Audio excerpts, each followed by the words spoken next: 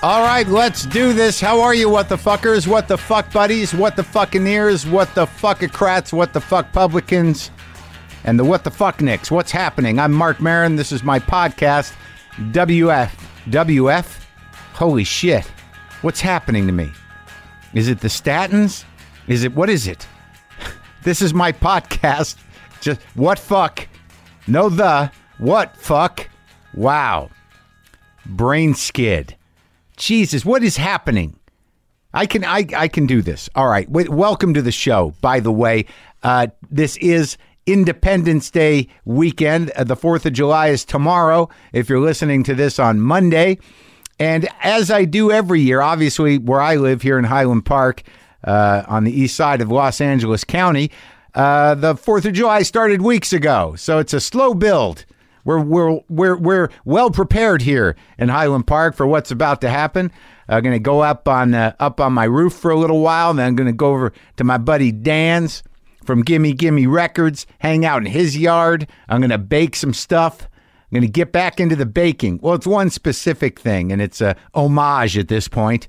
I make some hippie bread from Angelica Kitchen in New York City, which is no longer with us. Angelica Kitchen has passed. It's moved on. It's no longer. And this brick of brown rice, oats, cornmeal, apple cider is a very specific type of bread. I wouldn't call it a bread. There's no real leavening or rising or even baking powder involved. It is just a brick that slices up. And I make it with, there's a miso tahini spread that goes with it. I found a recipe for it. I honor the recipe of the late, great Angelica Kitchen in New York, and there is a lot of transplants at this shindig I go to who might know the original hippie cornbread, the hippie rice brick, the brick of supposed health that is Angelica cornbread. So I'm going to be making that. I don't know what you're making. Cooking up some meats. You know, we're celebrating the independence of America, and that has different meaning, I would imagine, for the people of this country tomorrow. Two very different ideas of where America is going and what's happening, what independence means and what democracy means. Some people are going to be celebrating and excited about exactly how things are going. Other people are going to be sort of scared and thoughtful. Either way, whether you're eating in celebration, eating those ribs, eating those steaks, those burgers, those dogs, those brats, whatever you're eating, that slab of salmon on a piece of cedar, some people are going to be eating out of celebration. Others are going to be eating out of terror and fear and just, make it go away for a second. Those are the two approaches to grilling this year. That you can grill for the glory of America in its current state, or you can grill for the complete existential panic that you're experiencing and eat that shit away. Either way, enjoy it. Don't blow your fingers off, of course. That's always good. Watch your kids with the fire and the bombs and watch them with that. Watch them with the lighters. Ask them where they got whatever they got and try to assess what it's going to do before someone loses an arm. It's not worth the fight. Today. And for Christ's sake, be careful with your guns, will you? In my neighborhood, occasionally there's a habit to shoot guns into the air. And, that bullet's going to come down eventually. As it did on my back windshield years back. That was on New Year's Eve. So, yeah, go easy with the gunplay if you could. Either, the violent kind or just the celebratory kind where you just blow a couple rounds into the air, because those bullets, they do come down. They don't enter orbit. And for God and country's sakes, don't play with the firearms too much unless you're doing it safely. All right? And don't shoot anybody, for fuck's sake. Would you not do that on the 4th of July? Could we not do that? Oh, my God. Today on the show, it's a doubleheader. We have Chavo Guerrero, a wrestler. He was the trainer on for the women on the show Glow, which is what I'm on, and but he's a legacy. He comes from a wrestling dynasty. He's like a third generation wrestler. And by doing the show, He was actually following in the footsteps of his uncle Mondo Guerrero, who trained the women on the original Glow show in the 80s. And Kia Stevens is also on the show. Kia wrestles under the name Awesome Kong and Karma. She's a professional wrestler who actually had other aspirations, as you'll find in my conversation with her. It was great. She was the one actual professional wrestler in the cast of the Women of Glow. And one of the things that's great about talking to the people involved in the show, outside of sharing with you what the business of show business is about from the ground up, from production, from acting, from, in this show, training, and also I'm going to talk to the writers and the creators. What we find, is all the things that are involved in creating entertainment product. But also, it's an interesting time in the culture, and for someone who didn't grow up with wrestling, it's hard not to compare a lot of the tactics in the media that are going on now to wrestling tactics. Our president is one of the greatest heels that's ever existed, really. Unfortunately, he's in the most powerful position on the world, and a lot of times the heel's an entertaining guy, and he's got an entertaining attitude, and some people watch wrestling, they love the heels, they love the faces, they want the heels to get their comeuppance, but they want the heel to come back and fight some more and be the asshole that they are. And I don't know. I think that in this particular wrestling match, a majority of the citizens of the United States of America will have to be the face. See how that pans out on all levels. But, the sort of Manichaean universe of wrestling, the sort of the good and evil, the simplicity of it, the spectacle of it, the execution of it, those emotions that are grounded in the story, but also in the dichotomy, the heel, the face, that's it. You got your people that go both ways kind of deal. But it is honest, and I've been enjoying talking to people involved in wrestling. And I guess it's never too late to become a fan of wrestling once you get it. So this is me talking to the legendary Chavo Guerrero. Chavo Guerrero Jr. That's it, man. Sorry about your dad, man. Oh, thanks, man. It's okay. It's good. It's a good thing, man. We for you all you listeners that don't know, my dad passed away about 5 weeks ago, 6 weeks ago, 2 months ago, something like that. It was good, man. I got me and my dad were pretty close. Yeah. But I could have gotten a call in the middle of the night, them saying your dad passed away last night. Was he ill? He wasn't. He went in for a gallbladder thing. Yeah. And they found liver cancer. Oh.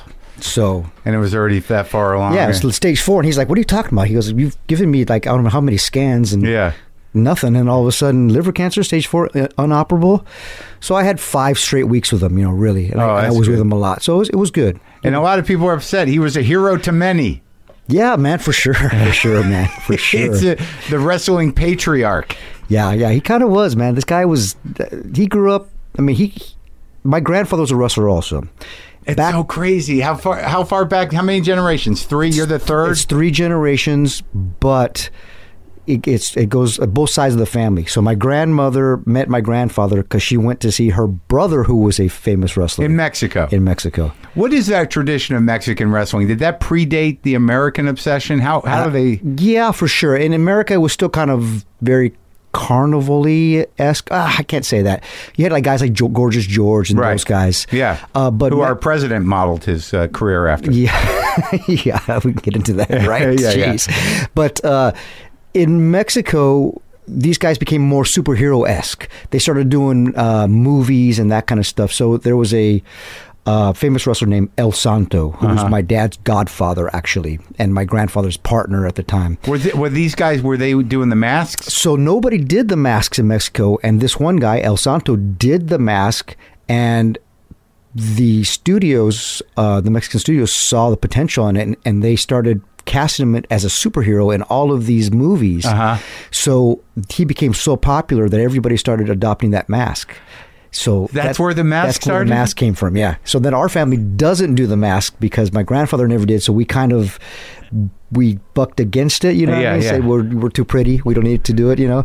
But so there was a generation of Mexican wrestlers that some were masked and some weren't. Yes, and now most of them start off with a mask and then they end up losing it. I don't know. But did that play into the heel and face thing? You know, the masked guys, were they always bad? Were they good? No, some guys good, some guys bad. It didn't really matter. And everybody, was it like a clown face? Did everyone have their own unique mask? Yeah, you have your own unique mask. Everybody has their own. That's only their unique style, you know. But now Lucha as a brand is the Mexican wrestling. It's called Lucha Libre. Yeah. That is what's Mexican wrestling called. That's called like free wrestle almost. Right. Free wrestle. Free wrestle. But, you know, anytime you say now Lucha, Yeah. That's Mexican style of wrestling. Although they are good mat wrestlers, they do a lot of like acrobatics, and it's very flippy, and I'll do the ropes and all the different stuff. But that's like seen sort of a resurgence in the last decade here in the States. Yeah, so everything's kind of like MMA is now, to where you kind of have to be a high. Before, when MMA started, you were either a puncher or you were a jiu-jitsu guy or you were a karate guy. Right. Well, now you're a hybrid of everything, you know? Yeah. And that's what wrestling is now. Like American wrestling is definitely, any like high flying moves you see, that's lucha stuff. Yeah. Any real strong style hitting stuff, that's Japan style. Really? Yeah. Any like real technical mat wrestling, that's kind of like European style. And then throw it in with the American entertainment version of it. That's where you kind of get what is now. But kind of this, big hybrid. all these disciplines you're talking about are professional wrestling. So it is a acrobatic, theatrical, scripted match. Yes, for sure.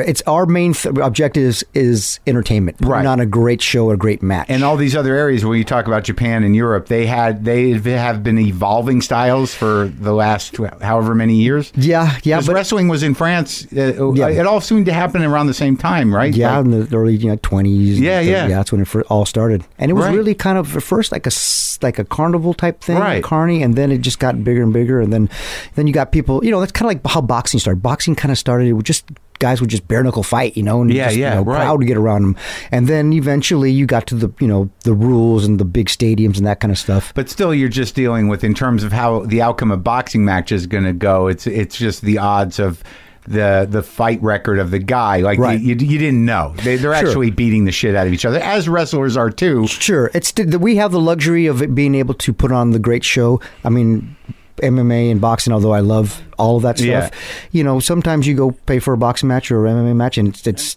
over in a minute. It's over in a second, or it's boring as heck, and you're like, blah, this is horrible. I don't know how many times I've yelled at my TV and yelled at Dana White from the head of the UFC and saying, "You owe me $59.95, jerk." Yeah. With wrestling, it's going to go on for a while. It's going to be pretty good. So, where did you grow up primarily? I grew up here in Orange County. I'm from El Paso, Texas. That's where our family's, Mexico City, but then El Paso, Texas. But we grew up here in Orange County, in like Huntington Beach, Fountain Valley area. And your dad grew up in El Paso?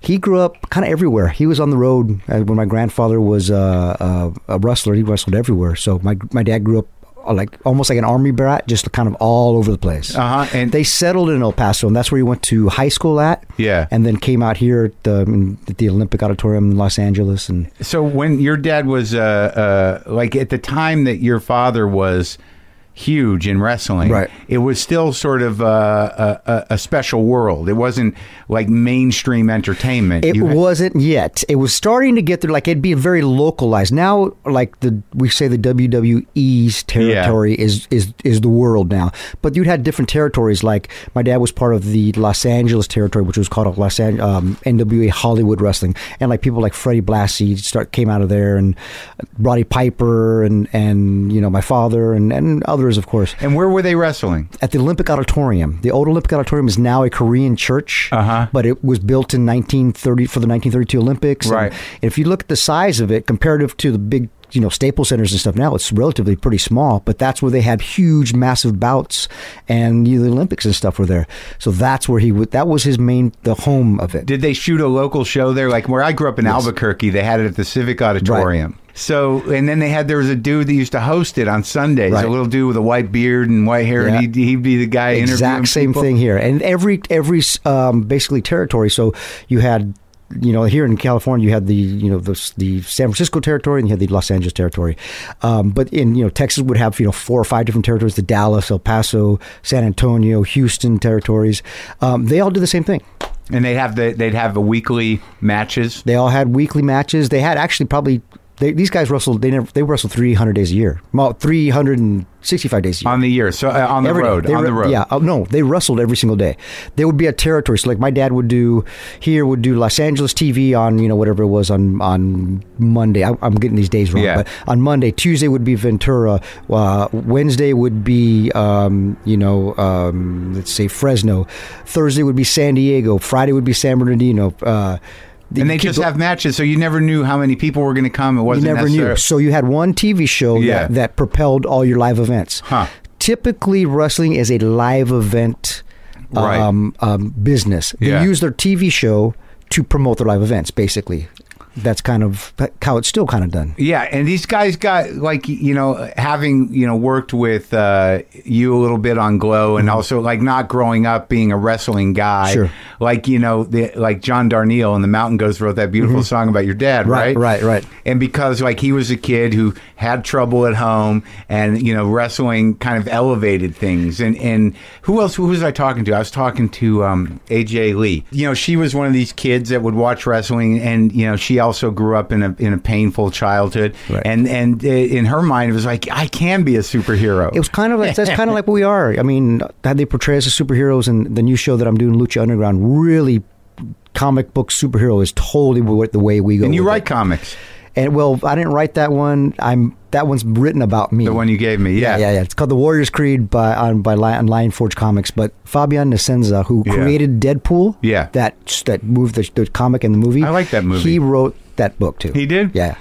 I sort of like that movie. I was never a comic book guy much or a wrestling guy. It was always rock and roll and shit to me. But I love that too. Yeah, there's a crossover now, and I just knew that there was a world out there. I'm like, what the fuck is that? But I never went into it. Right. But just everyone's covered in blood all the time. Were they? Yeah, they always said that blood, red equaled green. A lot of times they're always bleeding. Did they use fake blood?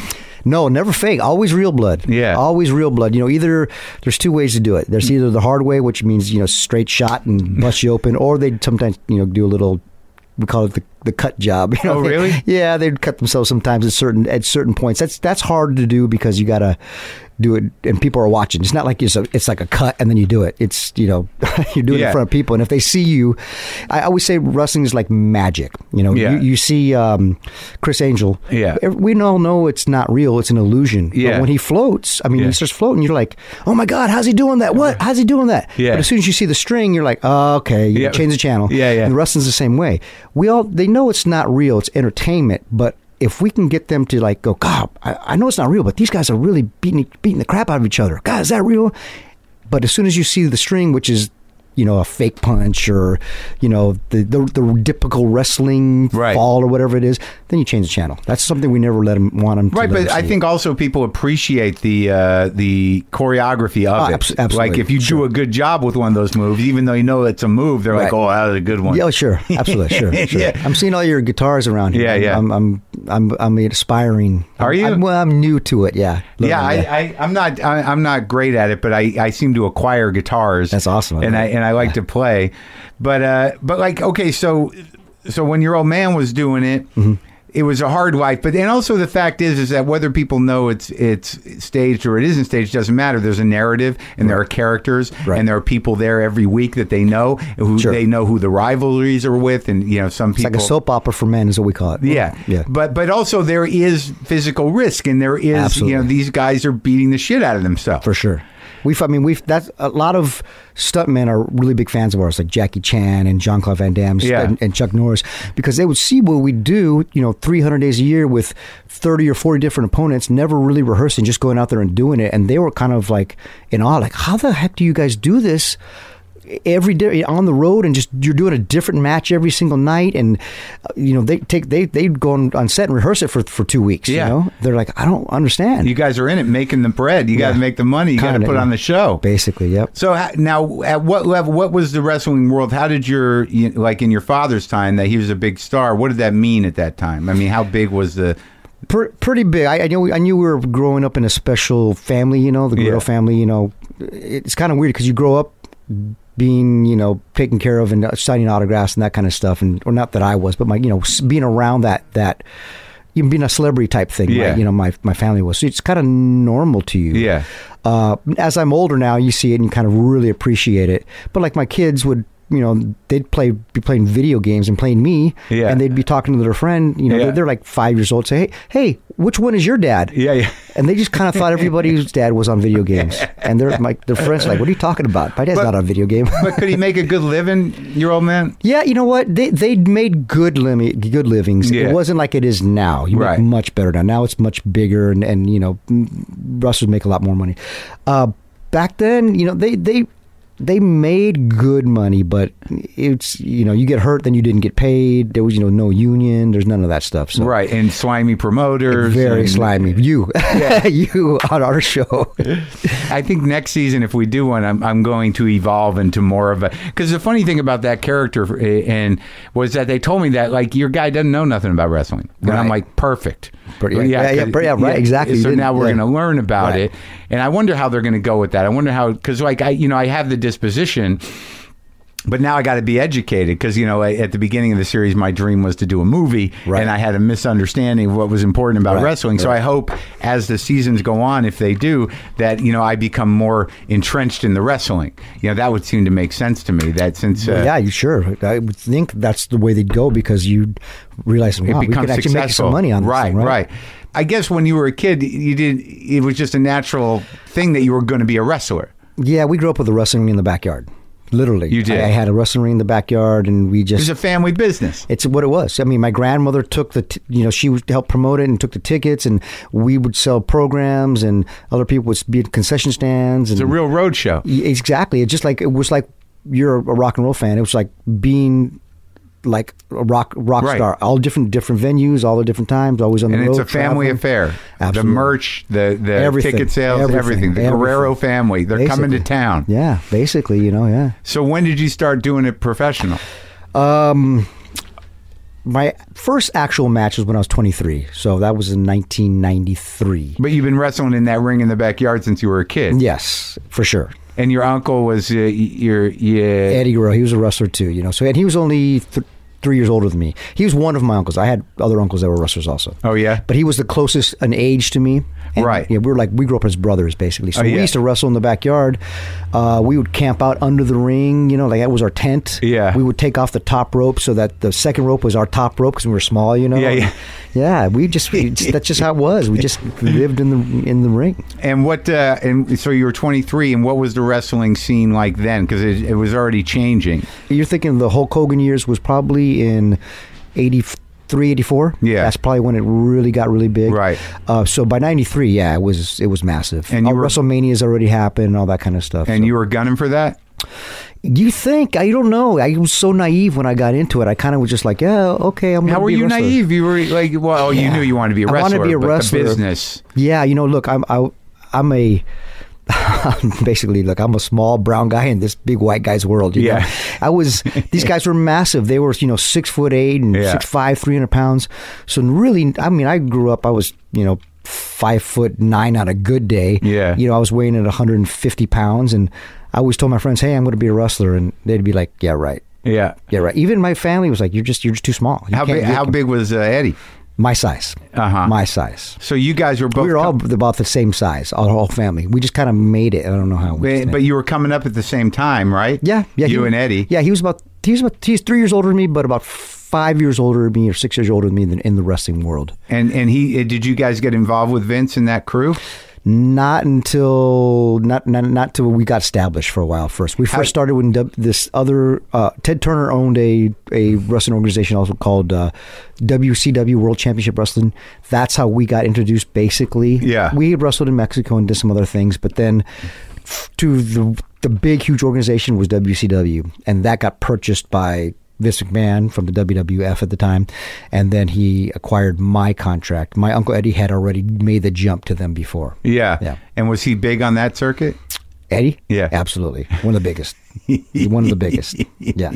And did you see, when you got in, What was your relationship with Eddie? Did you guys wrestle together? Did you? Yeah, we were pretty. I mean, I consider myself, and from what people told me, that at the time we were probably the best tag team in the world. Yeah, I think so. I mean, there was other great tag teams out there, you know, but as far as everything, as far as being able to do promos, entertain, and wrestle and fight and fly and do everything, be good guys, be bad guys, I think we were the best at the time. I mean, there's. What year was that? We started in 2003. Yeah. We had about a year run, and then they broke us up to become singles wrestlers again. But at least you knew each other. They had a family language. Yeah, well, right? we'd been doing that our whole lives. So when they first put us together, they're like, holy shit, you guys are so good. I'm like, well, yeah, we've been doing this our whole lives. We never really had to talk in the ring. We just knew what each other was doing in the ring. Right. Like, it was really like a sixth sense that I would, where he left off, I would start up, I'd pick up, and vice versa. Yeah, just unspoken communication. Yeah, it's definitely different than, you know, being on stage as far as like stand up and stuff like that. But it's the same. It's this sixth sense that you feel, you become one with your partner and your opponents and the referee and the crowd. You feel what's going to make them pop. You know what I mean? It's like we go up there. Like I consider the fans as, I compare them to children, to babies. Because a baby, if you have kids, you don't, they're crying. You don't know why they're crying. Is he dirty? Is he burped? Does he sleepy? Is he hungry? Yeah. You have to figure out what's going to make him stop crying. Yeah. Well, fans are the same way. You get out there, they want to be entertained, they just don't know what they want. Do they want fighting? Yeah. Do they want wrestling? Do they want brawling? Do they want to laugh? Yeah. Do they want entertainment? It's you don't know. They don't know. You have to feel what they want and honor it, and you improvise like that. Absolutely. Yeah. Absolutely. Yeah, for sure. And you know when you need to get a laugh, and you know when you need to do a flip or whatever. Yeah, for sure. There's times when I'm facing off with somebody and I can tell, oh, this is going to be easy. They're going to come on anything. Yeah. And there's times when I like, ooh, okay, let's try lockup. Boom, that didn't work. Oh, really? Yeah. Oh, let's try wrestling. Ooh, that's not going to get them. Okay, so then you got to start feeling them out. And both of you in the match feel that. Yeah. Do you talk about it? Out there, pretty much now I'm kind of the leader when I get in the ring. Yeah. For the most part. So you just listen to me. And if we don't get them going, and we don't entertain, then it's the heat's on me. Oh, really? Oh, yeah. So how much do you do it now? I still do it. I have another show called Lucha Underground that's on Netflix now also. The first 1 and 2 seasons, that's really doing well. So I'm talent on the show, but I produce that show also. So I used to wrestle 300 days a year. Now I wrestle about 25, 30 days a year. Why? Because of age, or just because of like you got tired of it? It's a combination of everything. I don't have to anymore. Before, you wrestle because, you know, for money. You know, now I got a bunch of other things that I'm doing, you know, so I don't have to wrestle all the time. Right now I'm in between shows, so I'm picking up other wrestling shows and wrestling signings. But usually as a guy who is a consultant, hands-on, you know, a trainer and occasionally talent, is that how it works? Yeah, for sure. But what was any of your decision to kind of ease up outside of financial? Was it obviously took a mortal toll on your uncle? Yeah, what happened to that? What was that generation like? How did he pass away? So for sure, that was a definite reason why I stepped back. You know that you can't do this forever. We say you can borrow it for a small time, and then you got to give it back. Mm-hmm. So when Eddie grew up, Eddie was growing up in that last. My father grew up in the Wild West of wrestling. Yeah, the Wild West. It was the 70s, 80s. That's the same as Hollywood. Cocaine, steroids. Nobody knew all that stuff was bad for you. Right. You know, and if they did, they didn't listen. Right. They just was, you know, they couldn't tell by their behavior. Yeah, exactly. You're on the road and it just changed, you know. So Eddie grew up on the back end of that, but he really grew up when prescription pills got bigger. You know, I always asked my dad, like, hey man, how come you never got, you know, involved with prescription pills? What, painkillers? Yeah, painkillers. And he's like, what do I want that for? That was legal. I wanted the illegal shit. You know, that's what my dad always said. So Eddie, you know, was trying not to do the illegal stuff and was doing, well, they're prescribed by doctors, should be fine. So, you know, having a lot of pain that we have, you're trying to mask it, trying to keep going. Yeah. And it's very easy to start saying, well, God, I got a little injury. I need a pill. I got a breakfast injury. Exactly. Yeah, my fingers will. Yeah. Hey, I might as well throw down a 12-pack with that too, right? Yeah, right. So that is what really got Eddie. Now, he'd been clean for about 3 or 4 years when he passed, but just all the damage that he'd already done, you know, scar tissue on his heart and that kind of stuff, and just pounding and being on the road. And, you know, we always say that, like, you're wrestling, you're kind of like a piece of meat. So like if you put 2 steaks on the counter and you beat the crap out of one and you leave one normal, the one that you beat up is gonna spoil faster than the other one. Kind of like how us, you know, wrestling bodies are. So when he passed away, it wasn't shocking. It was shocking. I mean, for sure. I mean, I was with him, and I was the one who found him. Yeah, he really? Basically died in my arms. Really? Yeah. We're out on the road? We were on the road. We were on the road together, yeah. We were in Minneapolis. We were getting ready to wrestle in Minneapolis, a super show for WWE, and then we were going overseas for a tour. And, you know, we just happened to be on the same flights. He lived in Phoenix. I was flying in from Orange County Airport. Yeah. And I connected in Phoenix, and we're like, hey, we're on the same flight. So we roomed together. We ended up getting to a hotel at the same place, and then we went to our own hotel rooms, and he called me, goes, hey man, can I talk to you, man? And I was like, yeah, sure. What's going on? He's like, I just need to talk to you. And I was like, all right, hold on a second. I go, let me get some stuff done. I got to go downstairs and work something out with my room, and then I'll come up. So I got done with you know, getting my stuff done, and I gave him a call, and I go, hey man, what room are you in? And he goes, nah, man, that's okay. And I said, no, man, I'm coming up. And he goes, no, I'm cool. I'm okay. All right. 7 o'clock in the morning, I get a call from the hotel manager, and he's saying, hey, your uncle didn't answer his wake-up call, so we went and knocked on his door. I'm getting a call. I'm like, oh, what do you mean didn't answer his wake-up call? And they're like, we found him. He's in the bathroom. I said, in the bathroom? What's going on? My first thought was he had a relapse. Yeah. You know, that's my first thought. Because you find people, you know, drugged out, sleeping on the floor and that kind of stuff. And it happened quite a bit in wrestling back in the day, you know. Yeah.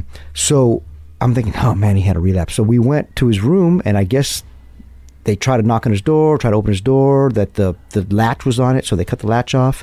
I came in, and he was face down in his in the bathroom. Yeah. So we picked him up, like, wow, this isn't right. Started CPR, the whole deal, and he died right there. Right oh my God. Yeah, man, it was crazy. What was it? They said heart failure. 38 years old. Heart failure. Oh my God. Yeah, right. 38 years old. And it's weird because you got people that just abuse their bodies until they're 60 years old. Yeah. And are fine. Yeah. Relatively fine. Yeah. But they live. Yeah, for That's sure. sad, man. man. 38 years old, man. It was crazy. Yeah, and it was a big shock to the wrestling world. Yeah. Oh, yeah. It was terrible. For sure. But I'm glad you were there. Yeah. No, you know what? It was like just same thing with my dad.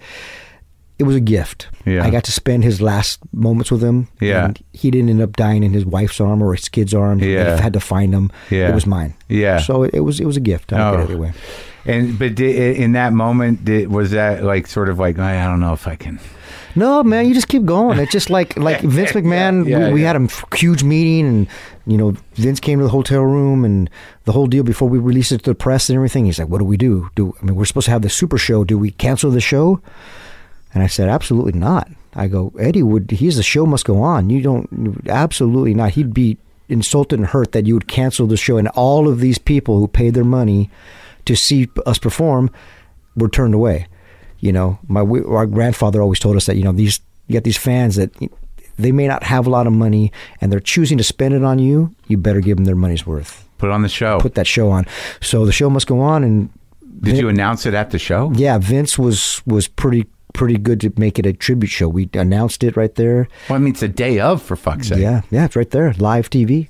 The day the day that he passed, you're on TV. 5 hours, 6 hours before we actually went live. Well, how was that crowd? It was a sold out crowd, and the place. I mean, it went. That mixture of grief and shock. Yeah, for sure. You know, there's a wrestler right now, and I believe it's I think it's Sasha Banks. I believe she was at that show as a kid, holding up an Eddie Guerrero sign, like I loved Eddie before, like he's my favorite wrestler, and then finds out he's dead that day with her sign. Like, what the heck? So that's pretty touching, pretty heavy story. Yeah, and now she's a wrestler in WWE now. It's interesting those wrestling kids become wrestlers. Yeah, that's tough, man. It's tough. I don't know how they do it.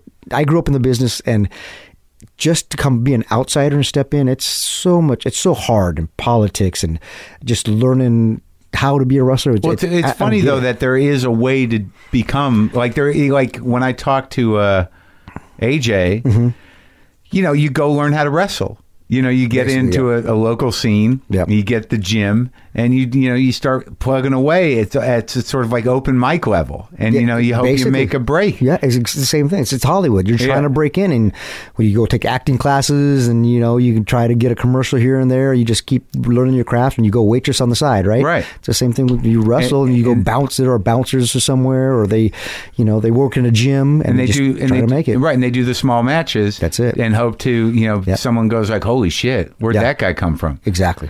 So, but now, when you have to do something like be the trainer on Glow, right?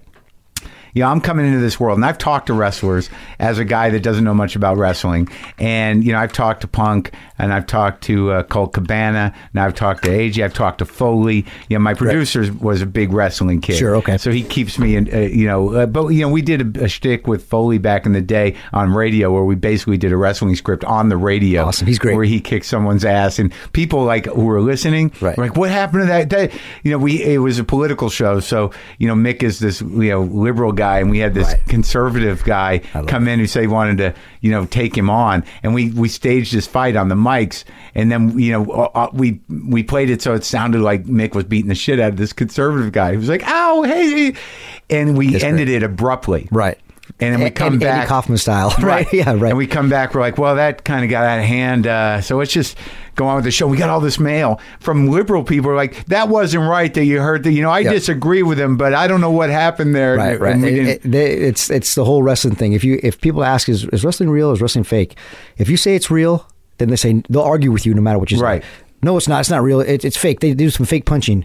If you say it's fake, they say, well, it's not totally fake. I mean, they're falling, right? So no matter what you say, they're going to argue with you. Well, but the weird thing is that the emotions are real. Oh, yeah. That if you lock in, it doesn't matter. No one's saying it's a sport. Right. It's wrestling. Right. But, the idea is your suspension of disbelief and to get involved with these characters. Sure. I mean, it's like, I compare it to a movie all the time. There's movies out there. We know it's entertainment. It's not real, but I leave that theater sometimes and I'm like, God, I'm like, heart, like, fucked up. Yeah, right? Yeah. But then there's some movies you walk out like, I couldn't care less, right? Right. It's the same thing. There's some wrestlers that are so good at pulling your heartstrings, and there's some that, they're just okay. Yeah, right. So the ones that can pull hearts, those are the ones. Yeah. So how does the job on Glow? How did that come about?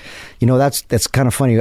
Because you must have known the real Glow girls. Yes, my uncle Mondo was actually the original trainer of the original Glow girls. And the one thing that's true about the show, even though it is almost all fiction, but based on the original Glow idea, right, was that it really was conceived as a television show, right? Absolutely. To sort of make some money off of the wrestling craze. Right. Nobody had ever...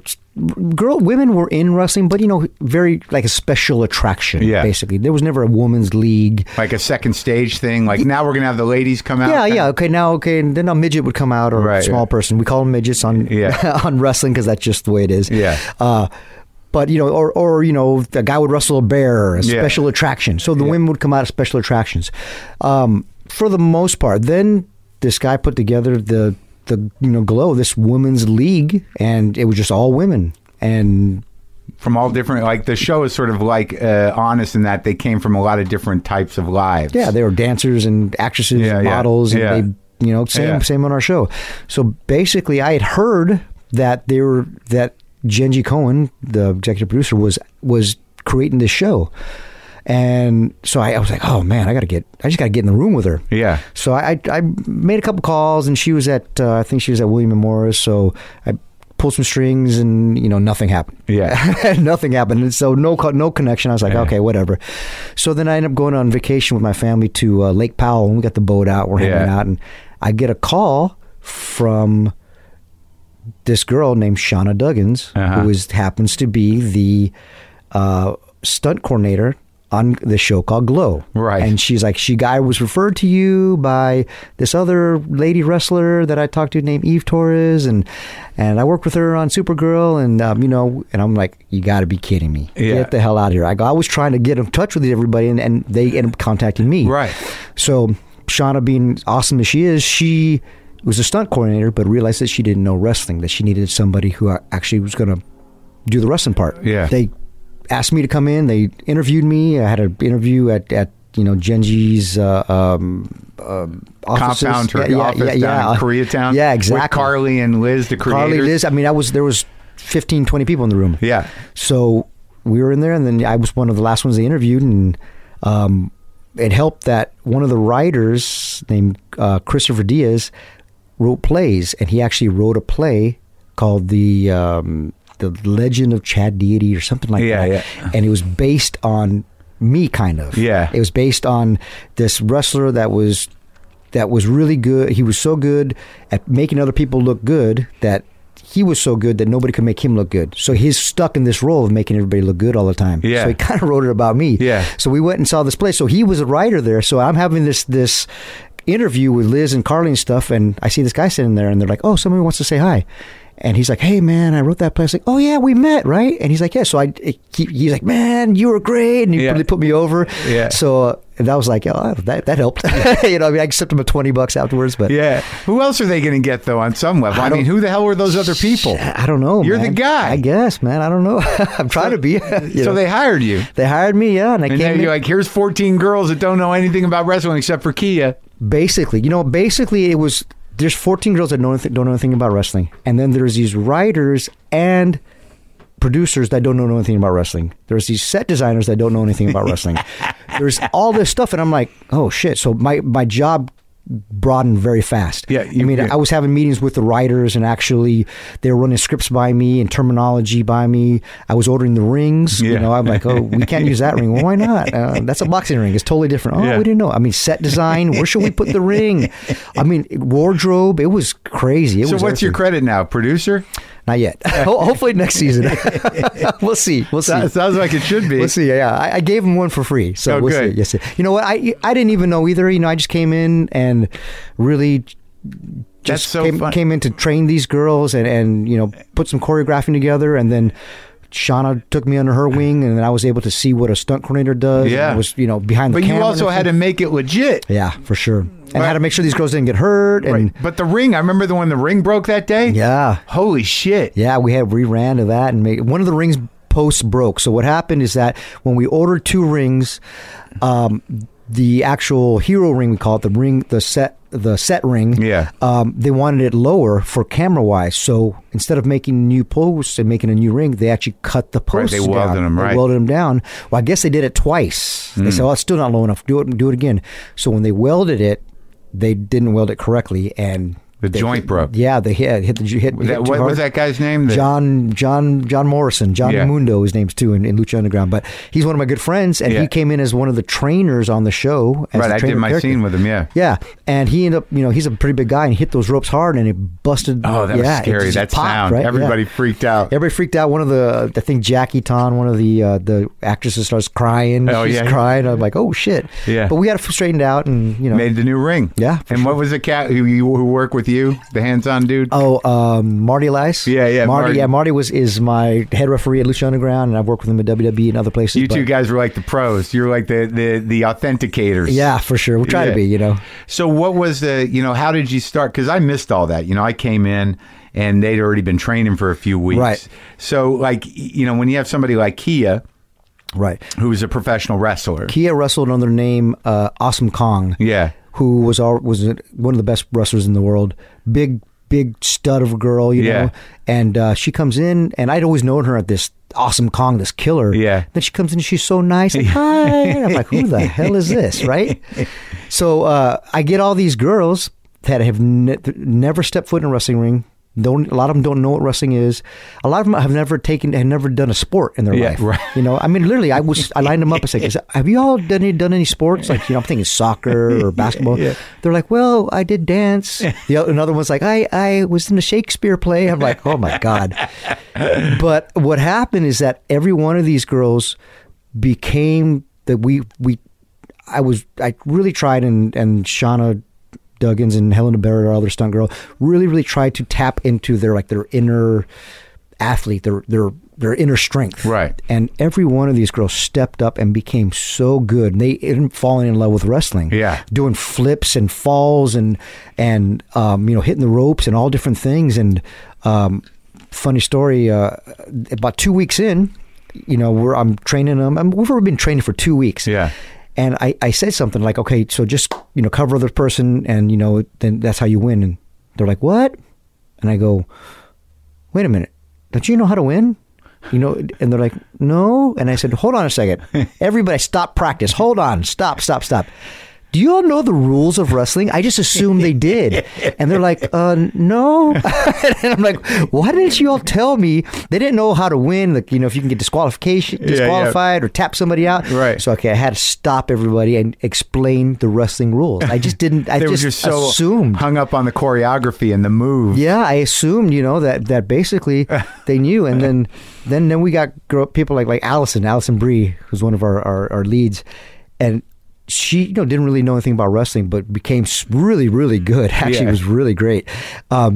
She protects wrestling now. Like she did an interview and somebody was like, well, the wrestling's fake. She's like, no, it's not. It's not all fake. And she said they're protecting. I'm like, all right, girl, good.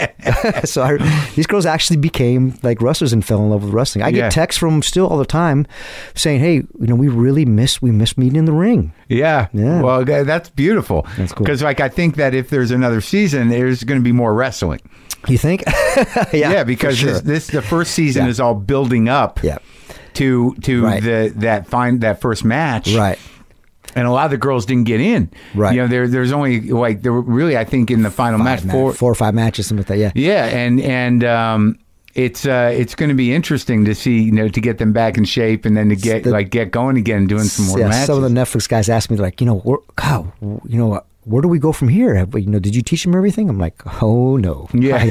I taught them this much. I got so much more of my bag of tricks. And I hope in the next season that that the matches become the sort of at least half the season, that we moving towards these matches, going out of town and stuff, and dealing with the real kind, seeing me evolve as a promoter or as a manager, and then dealing with promoters, and that kind of stuff. Yeah, maybe get you in the ring, right? Yeah, that'd be awesome. Yeah, I have to. Yeah, but so you feel that most of them really got they became sort of bottom level wrestlers. Yeah, absolutely. I remember I wasn't teaching them to have a match at WrestleMania. I was teaching them to on camera to look like they knew what they were doing in a scene. Right. But at the same time, I had to make sure they were safe in the ring. So I really did train them from the ground up. We learned how to roll. We learned how to fall. We probably didn't even hit the ropes for the first 2 weeks. Really. Yeah. Really, we learned the basics, because if it's just like building a house. I always use this terminology. If you build this beautiful house, but you don't build a good foundation, well, that house is going to crumble. I don't care how good the support beams are. Right. It's the same thing with the wrestling. If you don't build that base, that foundation, which is protecting yourself and protecting your opponent, then you're going to get hurt. Well, it's so amazing because, when I talk to you now, that if you weren't there, that the legitimacy of the thing might have been hurt, in the sense that, the fact was, because I know Liz and Carly and I know the idea and it seemed like a good world and they are playwrights. Right. So, but, just the fact of, the nuts and bolts. So Liz and Carly, our other executive producers, were so awesome in the fact that they actually wanted to be true to the wrestling world, and they didn't want to insult anybody. They wanted to, even though they didn't know totally about wrestling, they didn't want to, turn people off. Right. So, I've had different talks with them, and they were really cool and letting me look at the scripts and kind of, give my suggestions on what to change, what terminology to change, which different ways. I'm like, you can't say that because you're gonna turn the wrestling community off because they're so loyal. Oh, okay. So how about anything that made them look like they didn't know what they were talking about? Yes, different terminology, but like they'd say, oh, well, and there was in one of the scenes they were talking about wrestling being fake. I'm like, you can't say it like that. You can say it's entertainment or say it's a work or something like this, but if you say that, wrestling fans are going to go like, Like we know we're not stupid. We know, but we choose to believe. So it's. You just don't want to turn anybody off like that. Fine line. So they were really cool in changing terminology and changing wording, changing sentences. So I was really proud. I mean, my name's attached to it too. So I know it's not my project, but if the wrestling, but you're the wrestling they're the guy. ones who are going to look at me. The wrestling world's going to look at me and say, "Chavo, you suck." Yes, I'm like, I didn't write it. I'm not the boss, but it doesn't matter. They're going to point the finger at somebody. So hopefully, I'm really proud of it, and I think they're going to be super proud of it too. So if hopefully they are proud of it and they point the finger at me and they like it. And and I'm glad you got all this other stuff going on. Yeah, man, it's one of in Hollywood you have to diversify a little bit. You can't just be an actor. You can't just be a stunt guy. You can't just be a producer. You kind of got to do everything. And then also it was this amazing learning process for you to work with Sean. And that stunt stuff was kind of amazing. Huge learning process. Because you had to show them a little bit too, right? Yeah, well. When they had to do the stand-in stuff and take the hit. Yeah, for sure. Well, these girls they're stunt girls, so it translates for sure.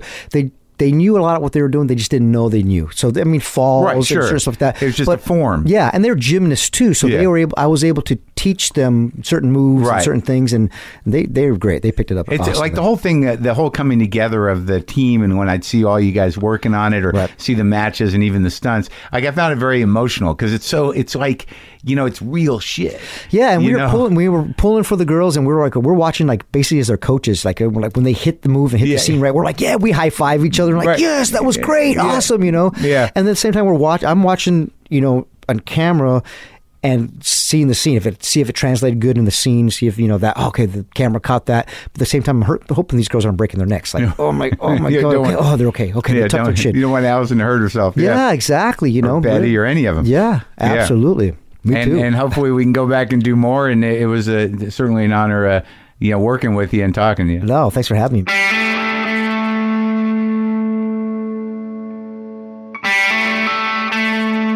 Chavo Guerrero, the real deal, from a family of real deals. Kind of heavy story, but also an amazing story about the process and about, wrestle, what it takes. What's really cool is I did a radio show. I did Jim and Sam's show in New York, and I did it with Allison Brie.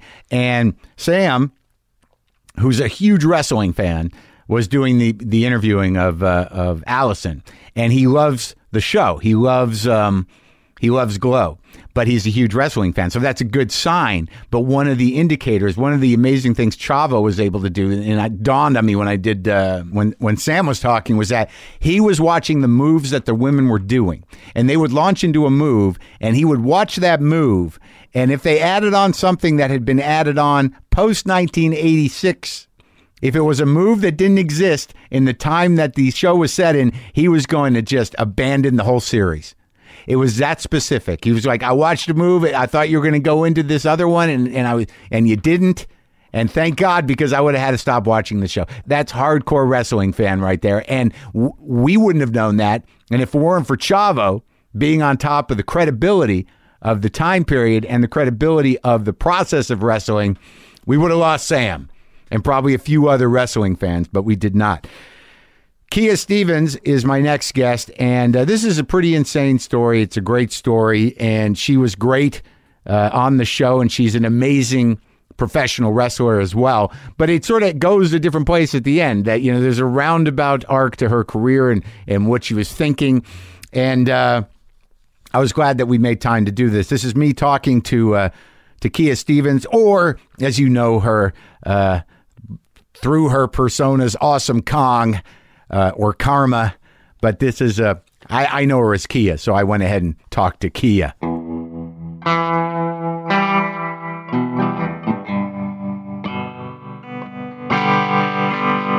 You met Hollywood from The Real Glow. Yes. And you knew her from The Real Glow.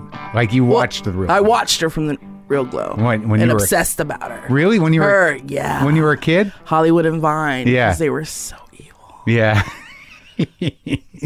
When did you watch it? How old were you when you first saw it? I was about 8.5, 9. Where'd you grow up? In Carson, California. Where the hell is that? That's next to Compton and Long Beach. Oh, okay. And that was the childhood. You were there watching Glow. Watching Glow. Yeah. And I asked Santa Claus to make me a Glow Girl. Did you really? Yep. I asked Santa Claus. I asked to make me a Glow Girl, and I asked for a Barbies and a rocker van. And I got the van. And now you're a Glow Girl. And now I'm a Glow Girl. But it's funny because the show got canceled like really soon after that Christmas. Yeah. And I was like, there is no Santa Claus. He is not real. Go screw yourself. But the magic is real. I can confirm that the magic is real. So do you remember wanting to be a wrestler at that age? Yeah. 8 or 9? Yeah. How many kids were in your family? 3. So it's you and what? Older sister, younger brother. And my younger brother would torture me because he watched all kinds of wrestling. He's the original wrestling fan in the family. Okay. 3 years younger, but he was the baby. Yeah. So it was like, my mom was like, don't touch my baby. So he got to torture us, but we could never reciprocate. Couldn't beat him up. No, could not beat up her lone son heir. We couldn't beat up the little prince. Yeah. And he would practice moves on me. He would always, every Saturday, he would put me in the camel clutch. And he would, he's younger, so he'd wear like dirty underoos where the Superman was like black, but they didn't sell him black, And it was just like, this is gross. And I had to wait till my mom came in and be like, let the girl go. Yeah. So it was in your house. Like, this kid, is he still a wrestling fan? Yeah. Yeah. Somewhat, not as much as I am, but he knows his wrestling history and whatnot. Well, the weird thing is like, I certainly respect and appreciate wrestling, but having not grown up with it or being a fan of it, when I go to look at like your Wikipedia page or something, I'm like, who the fuck wrote this? Some fan, like, I don't know who is it. I haven't read it lately. No, but it's just the rabbit hole of it. Like, this guy's talking about things like deep wrestling, like all these different, associations, federations, where you were, matches you did. Like, it had to be either somebody that works for you or like a real fan. Real fans. There are people that come up to me and know more about me than I do. And they'll be like, March of 2005, that match with, I'm like, yep. Yes. I so remember that. I mean, because I was reading it and I'm like, oh my God, I don't know if I can go this deep in this stuff. Like, it was intimidating, but I guess like anything else, there are people that are just obsessed with it. Yes. And you're like one of their heroes. I'm actually one of them. I was so obsessed, I became a wrestler. Well, how obsessed were you when you were a kid? Did you go to matches? No, because they didn't travel much on the West Side. We would go to like closed circuit television, viewings. Yeah. But not so much live tapings. However, still, I obsessed over it. And then I took a little break, my teen years. I got into other things like, New Kids on the Block and whatnot. Right. The regular pop culture. The regular pop culture. And then when the Attitude Era came around. Explain that to me. The Attitude Era with the like Stone Cold Steve Austin and The Rock and Triple H. When that popped up real big, and the Monday Night Wars between WWE and WCW, then I got re-immersed in wrestling, and I was like, yeah. As a grown-up, kind of. As a grown-up. What does Attitude Era stand for? Why do they call it that? Because, like, back then, it was like they would cut promos and not give a fuck. Right. Just, like, really raw promos and go out there, and it was, like, not as campy. So that's what got you, like, back in it. Like, yes. Because it was so raw. It was so raw. Who were your favorite guys? Stone Cold Steve Austin, Mick Foley, and The Rock. Like, at the time, I was a social worker, and in my office, it was just NSYNC, The Rock, and Harry Potter. That was like my obsession. So you were a social worker. So you studied social work in college, and you became a social worker? Yes. Really? Yeah. I didn't finish my degree. Right. But, like, all you had to be was like 6 months away. Yeah. And like I was like 6 months away for like 2 years. Yeah. Yeah. I stretched that out like really long. Right. No reason to rush. Right? Yeah. If I'm you're doing working. a good job here. So what I'm fascinated with social work Because I don't talk to many people and I don't know what happens there. How do you work for the city then, or how does it work? Well, I worked for a group home called St. Anne's in Los Angeles. Yeah. And I started off as like a social work counselor, and then I actually moved to I became their activities director because I love to do fun stuff. Yeah. And so from there, I kind of went sideways and got into the more really social aspect of it because I worked with pregnant and parenting teenagers. Yeah. And, they needed a break every now and then. Right. So I'd find activities for them to get away. Get away from the kid? Yeah, get away from the kid, or how to bond with their kid on an activity for a very low budget. You know, so when they graduated out of St. Anne's, they knew how to do that. Right. So you were actually at St. Anne's doing that? Like you that was where your office was? Yeah. Wow. How long did you do that for? I did that for about 3 years. Was it rewarding?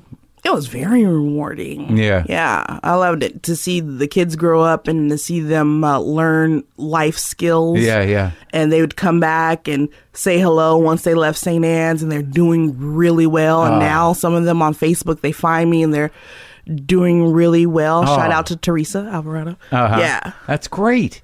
But wrestling was too much of a draw for you. Yes. I mean, because, working in a group home, these girls lived there. Right. And there were times we had to separate fights and chairs are flying. And I'm like, shit. Uh-huh. If I'm going to get hit by a chair, I want it to be, in front of 30,000 people. Now, when it's a group home, they're there because they've been put there by the state, or they had drug problems, or what? How does that work with a group home? Sometimes both. Yeah. Maybe they were in a regular group home. They got pregnant, so, we took them in.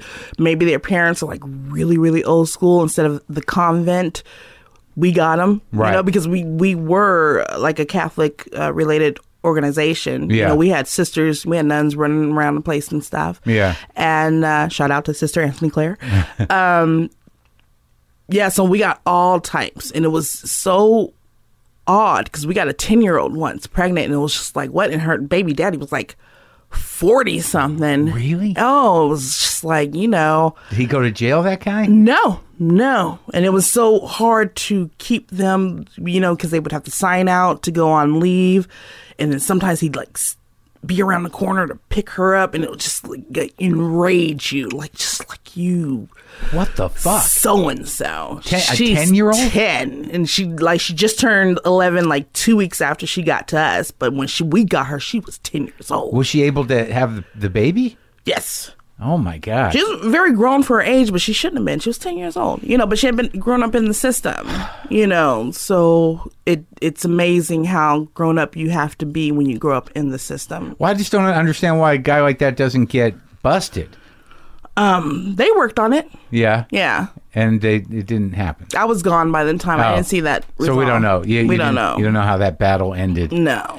So you were there for like 3 years. What made wrestling like a practical thing in your head? Like, how did you realize, how did you decide, like, I can just do this? There's a path. It was like a joke that went really, really far. Yeah. Like, it just kept going, and then it turned into a career. I thought, because once I left St. Anne's, I actually went over to an organization called LA Shanti and headed up their youth program. And then I had my own business because I went on Wheel of Fortune, won like 10 grand. And I was like, okay. Wait, you went on Wheel of Fortune? I went on Wheel of Fortune. Do you have video of that? I don't. I'm sure like ABC or whomever does. But I went second generation because my mom went on Wheel of Fortune too. She did? Yeah. She so you're like a legacy? I'm a Wheel of Fortune legacy. So they let you in. It's like, oh yeah, her mom was on. Yeah, come on in. We love legacies around here. Did you tell Pat that? I did. I did, and Vanna. They were great. I didn't get to the last round, but I got enough money to be very happy, and I bought a vending business, and then so I was doing very well at a very young age. That's interesting. I know another guy did that vending business. Him and his brother did it in I think in Philly or somewhere. You just you bought a bunch of machines? Yep. And how does that work? You just go around and say, can I put a machine here? Well, you can find a company that will find a contract for you. And then they'll supply you with the machine and the contract with a business park, office or somewhere. Yeah. And you just go in every so often and fill up the machines and collect your money. And you were doing good with that? Yeah, I was doing, you know, I think if I'd stuck around with it and bought more machines, I would have done really well. But I had like 3 machines and I liked it. Yeah. Yeah. You had 3 machines. I had 3 machines and they pulled off about $200 each a week, which was fair. And then I had heading up LA Shanti. So I was doing What's LA Shanti exactly? LA Shanti was an organization, a nonprofit for like AIDS awareness. Right. And I headed up their STAR program, which was Somebody's Talking About HIV Risk. And it was a youth program. We would go around to the schools and talk about HIV risk. And wow. So you really were out there helping the people. Yes, I'm all about community. Yeah. My house burned down twice when I was a kid, and we got a lot of help to rebuild, and I learned from that. How does your house burn down twice? I know, right? The first time was an electrical fire. Yeah. My little brother burnt some toast. They turned on the fan, and the fire started in the wall. Oh, that's horrible because you don't see it. You don't see it. That happened in my house when I was a kid. The whole house was asleep. We had just returned from Knott's Berry Farm real late the night before, and all I knew was I was asleep one minute, and then I was sitting on the curb the next. Yeah. That's all I knew, and the house was on fire. Oh my God. The next time my godbrother was in my room, of course, and was taking a nap, but he decided to light my pom-poms on fire. And if you remember pom-poms back in the day, they were very flammable. So you light it, it just went up and it burnt only my room. Yeah. And all my Cabbage Patch Kids dolls and my Barbies in the Rockers van went up in smoke.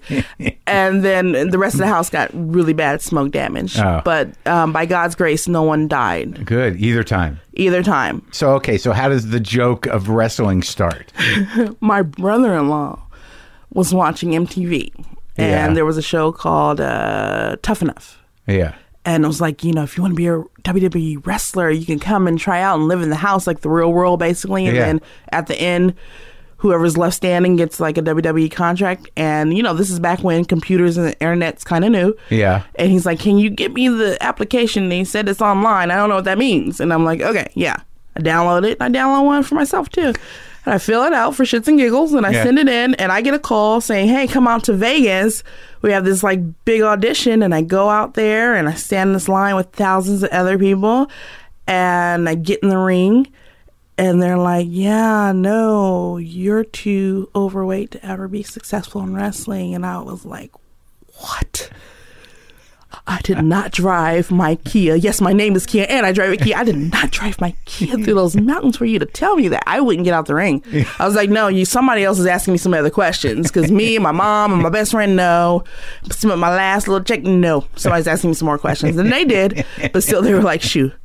Oh, really? Yeah. So then so that gave you this, you wanted revenge. I just wanted to say, no, you don't dismiss me like that. So a fire got put under my butt, and another friend of mine said, hey, there's a show, if the weight's the problem, there's a show on Discovery Channel called Body Challenge. Yeah. And so it was like kind of like The Biggest Loser, but way before The Biggest Loser came about. And so I was actually too big for them, too. They were like, you know what? You're bigger than what we wanted to work with, but you are so fun and bubbly. We want, we're going to take you on. And just like, kind of too big for the world. An insult, but a compliment. But a compliment. Yeah. And so they knew what I wanted to be a wrestler, and they found a wrestling school out in San Bernardino, School of Hard Knocks. Yeah. And I started training there, and they set up a wrestling match for me. Is that a famous place? School of Hard Knocks? Yeah. In the wrestling industry, very respectable school, head by Jesse Hernandez. Before I go on, though, it's like, I like that, your avenue was always like through being a contestant. Right? I had to crawl my way into scratching, my way into this. Win 10 grand on Wheel of Fortune, and I'm gonna be a contestant on this MTV thing. I didn't even put that together, yes. then here's the other angle. There's a weight loss show. Hey, you could win a trip to Hawaii. I'm going. I love it. But this was a school. Okay, so it's a respectable school. The guy's a real wrestler. Is it affiliated with a league as well? Like, do they do matches? They do matches. Empire Wrestling Federation, EWF, is their affiliate wrestling federation. They do all kinds of matches all over Southern California. So when you get there, what's the reaction? A little skeptical because I'm brand new to wrestling, and when you come into wrestling, and you're a contestant, and I'm just like this contestant on the show, and I got cameras with me, and they're like, "Oh, here's this bitch with the big head. She's got cameras. She's snooty and snotty." But I don't think at the beginning, I don't think they thought I was taking it seriously. Yeah. Like I was going to be this fly by night person. Right. That and once the cameras is gone, I wasn't going to be interested in wrestling anymore. And they probably thought like, well, this will get promotion for the school too. Yeah. So why not do it? Yeah. And it did. And, and they still put on, the company's doing great to this day, EWF. And so you stayed there and trained though. You didn't, yes. you shot with the show. Yes. And how long did that go on for, that show? Did anything come out of that? Did you lose the weight you wanted to? I did lose the weight that I wanted to. I got very fit. Mm-hmm. And then they had set up a surprise meeting with China, may she rest in peace, at the time. And she was going back and forth to Japan. And so I went over to the New Japan dojo to meet her. Where's that? That was that was like in Santa Monica, West Los Angeles. Wait, now okay, so wait, let's back up a minute. So you trained for a while. You learned how to wrestle. Yeah, about 2 months. Only 2 months. Mm-hmm. And what do you learn there? You learn basic moves, and what do you learn? I basically knew how to run the ropes. Yeah. Throw a clothesline, and of course our foundation of taking bumps, falling, and whatnot. Right, sure. Okay, so you knew that stuff. I knew that. So China, you met her, or I met her. Yeah. They had for a segment of the show. Oh right, it was like hero. Meet your hero. Uh-huh. Yeah. And it was so funny because at the time I was a real big Lita fan, and they kept trying to make me say that China was my number one. And I was like, no, but I'm a really big Lita fan. I like China, but I'm a really big Lita fan. They were like, but if you could just say. Yeah. So when you meet her, it seems like it means right. It means more, but it did. I popped huge. I love her to death. And since she was doing that back and forth, there was a women's promotion, All Japan Women, and All Japan Women in Japan was huge. Yeah. In the 80s and early 90s. I mean, just a magnet for wrestling fans. For wrestling, like and just to work as well. General pop culture, like it's like a Japanese national treasure. Oh, okay. All Japan Women, and they had an office in L.A. No, he came out just to find some talent for a big show that they had. Right. And me and another friend of mine, Shelly, we tried out, and she had years and years of experience. Yeah. And I just went just to figure out how, what you'd want to try out. Chose me, and I think mainly he chose me because I didn't have experience, and they could train me and mold me the way they wanted to, and not have to strip down any bad habits I had developed. Right, wrestling. But they saw the skill. They saw that you could be a character, that you could do the thing. Yes. I mean, because I grew up in high school, I was a cheerleader, so I knew how to base very well, and that's very important. Base, what does that mean? Like, if you're going to throw somebody or have to hold them up in the air, I know how to hold somebody up in the air and not drop them on their head. You get that from cheerleading, Because wrestling is like a big dance, a big, like, slam dance, Yeah. So I knew how to do that, and they could see that foundation, and they chose to bring me on and work with me. And you go to Japan? I go to Japan, and my job let me go for a week at the LA Shanti. Yeah, okay. Yeah. So you go, like, they choose you go to LA for a week, and you go to Japan for a week. What do you do? It's weird. It must be amazing to go to Japan the first time. It was. I want to go to Japan. I've never been to Japan. Very nerd. They gave me some tapes of Japanese women's wrestling, and it was wild. How is it different? It's just so, like, in America, you can go like 12 minutes, and in the first 3-4 minutes, you're talking and jibber jabbering. Yeah. In Japan, you ring that bell, you're fighting. You're fighting. And, I mean, for a good 20-30 minutes, you are going at it. Yeah. Hardly, in America, we'll hit each other and we'll sell it a lot. Yeah. In Japan, they'll hit each other and get right back up and start just clawing at each other. So it's really about the fight. Yes. I mean, it's not vicious. about the show necessarily. Yeah, no, it's about this. They report kayfabe, which is like how we separate the magic from the viewers. Yeah. Is alive and well in Japan. Like, they report on wrestling in Japan like it's a sport, like right next to baseball and basketball. They report on wrestling that way. So So it's integrated into the culture, and nobody sits around going like, no, not real. Yeah, they kind of, they kind of ignore the right, the script, of it. Yeah. So are the characters as defined there as they are in the States? Like, I mean, do like the people, their personas, are they as dramatic and well defined? Some are. Yeah. Some are, but most are filled with the fighting spirit. Oh yeah. Yeah, just all about the fire. Can you get back up after being slammed down by a person of my size? Right. Where's that fire? Right. And that's what it's driving. That's what's driving it. Not ridiculous personas. Not ridiculous. Not driving it. But you have a few, which makes it still fun. So when you get there, you've got a limited amount of experience, and so what transpires and what ultimately makes you decide to do it for life? Let me see. It's weird because my first wrestling name was Vixen. That was from here. That was from here, and I wore black leather because I just got fit and I had big boobs and a big butt and a small waist, and yeah. So I go to Japan, and they want to name me Amazing Kong, and I didn't know how to feel about that. I was like, just in what it implied in American culture. Yes, and it's like, I don't know if y'all know what that might mean in America. But so I had to actually this happened before I even went, because I went to the dojo, the New Japan dojo in LA, and one of the wrestlers, Shinsuke Nakamura, who's a WWE wrestler now, was like, "Oh, Amazing Kong," and he points at me and calls me Kong, and I'm like, "What the fuck did you just call me?" Right. What is this? What kind of racist country am I going to? And then he had showed me a magazine article saying, "No, they named you Amazing Kong," and I'm like, "Oh."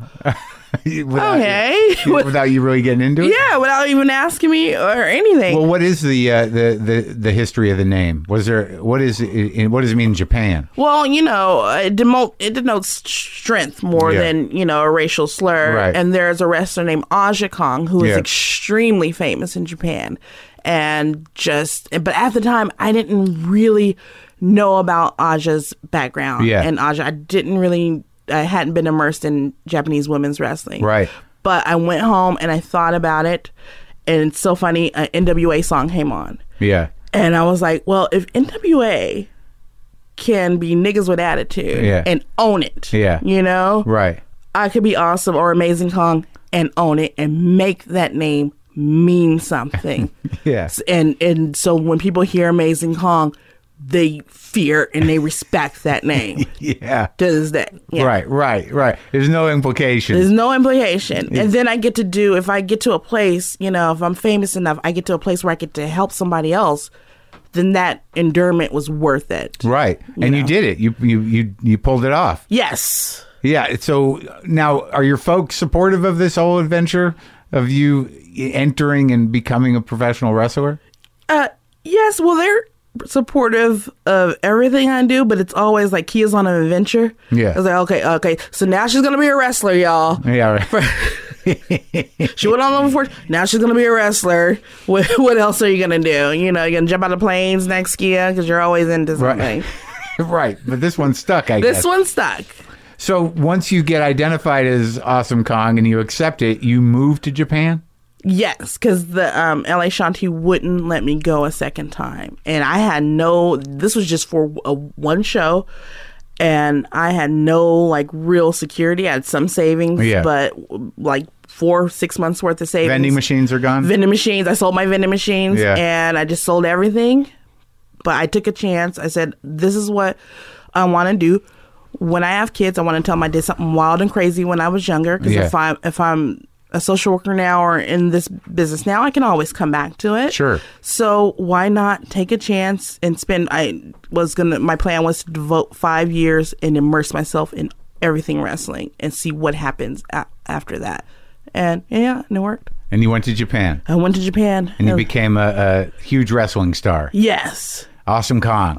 Amazing Kong. Amazing there. Kong. Amazing Kong there. Awesome Kong here. But Kong stuck. Kong stuck. Couldn't shake the Kong.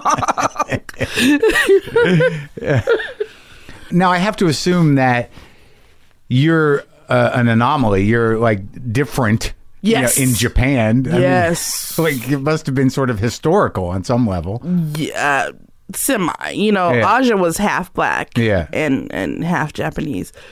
But I mean, I'm a darker shade of black. Yeah. So I mean, I came out as a heel. Yeah. And it's so funny because I worked with the sweetest people who just cared for me totally out there. Yeah. But they would do they would request the most stereotypical stuff of me. And I'm like, I don't think y'all understand.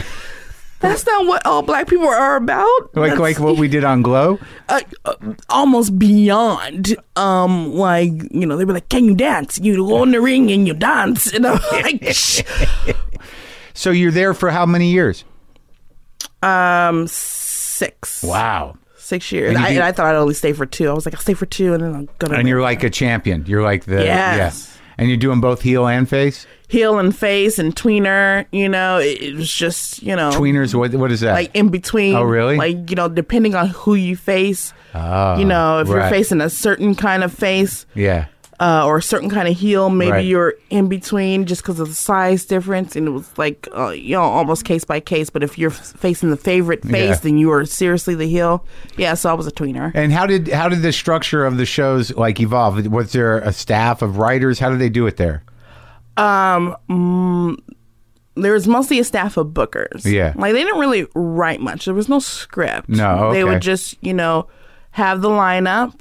And then maybe at the end of the show, somebody would cut a promo that would, entice people to come to the next show. Okay. Next show, I'm going to challenge you for the belt, but not as intricate as in America with all the storylines we have in America. Not as intricate, somewhat, but not really. So I guess that goes back again to that the reality was it was about fighting more than character. Yeah. So, like you're not necessarily following the line of like a character through the years. No. Right. I mean, but you have a character. Yeah, right. Mine was just beastly. Yeah. But which is why I got really good with telling expressions on my face, because the first 6 months, a year, I didn't really speak that great of Japanese. Right. So I just had to tell them the story with my face. Well, they have a history of that too, don't they? Like kabuki theater and whatnot. Yes. Yeah. Yeah. So you learn Japanese? Ah. Yeah. A little bit. Skoshi-dake. Yeah. Yes. You can do it. Yes. Yeah. Like my friends say, I have a speaking capacity of like a first grader. I'm like, I've had conversations with some sassy first graders, so It's yeah, good. okay. I'll take it. So what makes you decide to come back? It was time. Like something just said, get up and go. Right. And there was no reason for it. I was doing well. Right. But it was like, you know what? No, get up and go, Kia.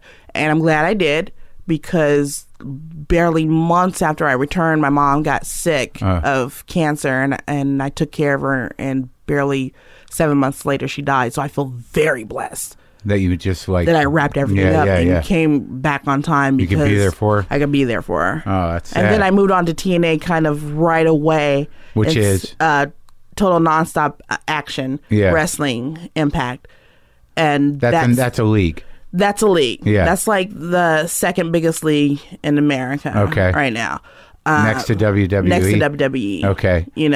And that opened that door opened, and I went right on in, and they started a really wonderful women's program there, and just really elevated my profile in America.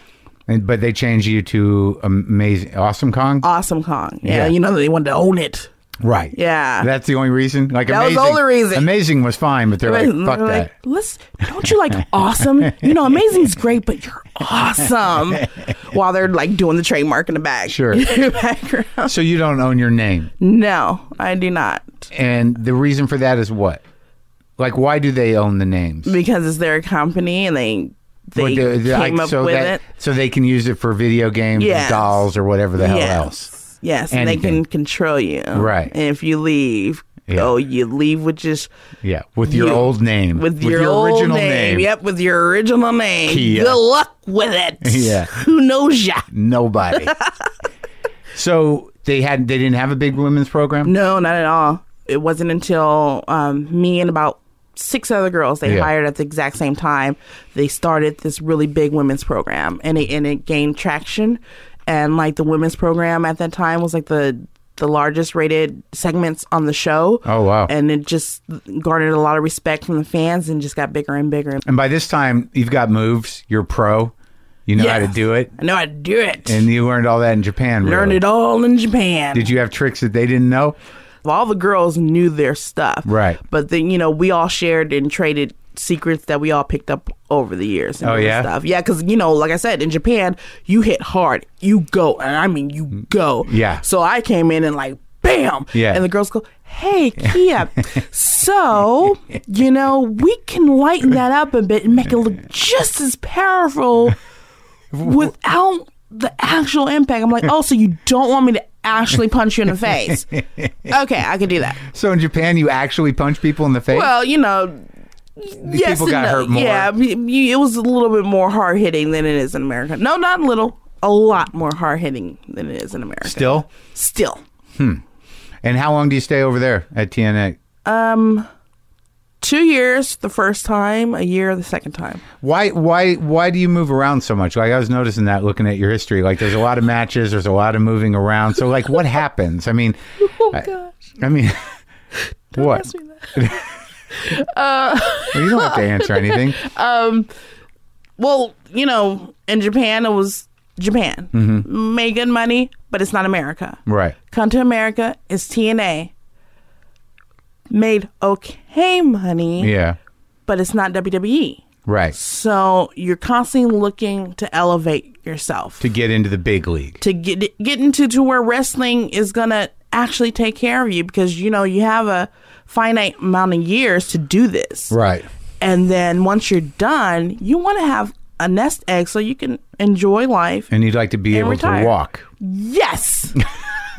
There's that. That too. Yeah, and you don't want to have all your organs fucked up and everything else. Yes, exactly. It's hard. It seems like it's difficult to take care of yourself. Yes, it's very difficult. Because it's brutal. It's extremely brutal. The falls are extremely brutal. So the chase is really to get to the WWE somehow. Somehow. That's where the money is. And like when you're doing something like TNA, like is there a path? Do you know, like, you know what?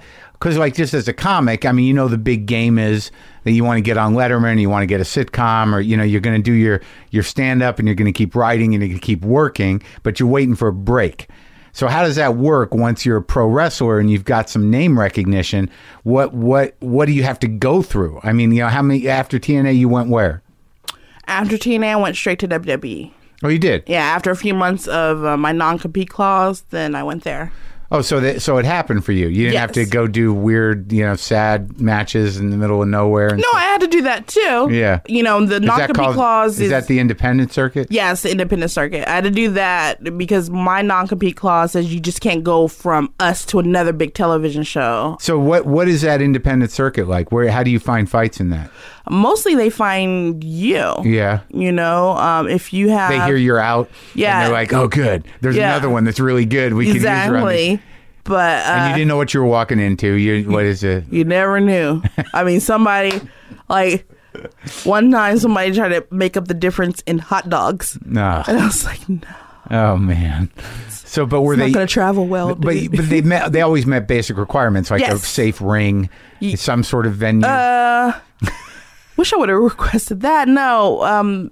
Basic requirements was usually an air ticket and a hotel and transportation to and from the venue. So you didn't know what the venue was, or whether the ring was anything, or whether there was a ring? Whether there was a ring, or usually there was a ring, but whether it was safe or not, I don't know. Oh, you know, it was just like, take care of yourself. You know, sometimes the boards would be warped and you have like a TP in the middle of the ring. And crowds were hit or miss?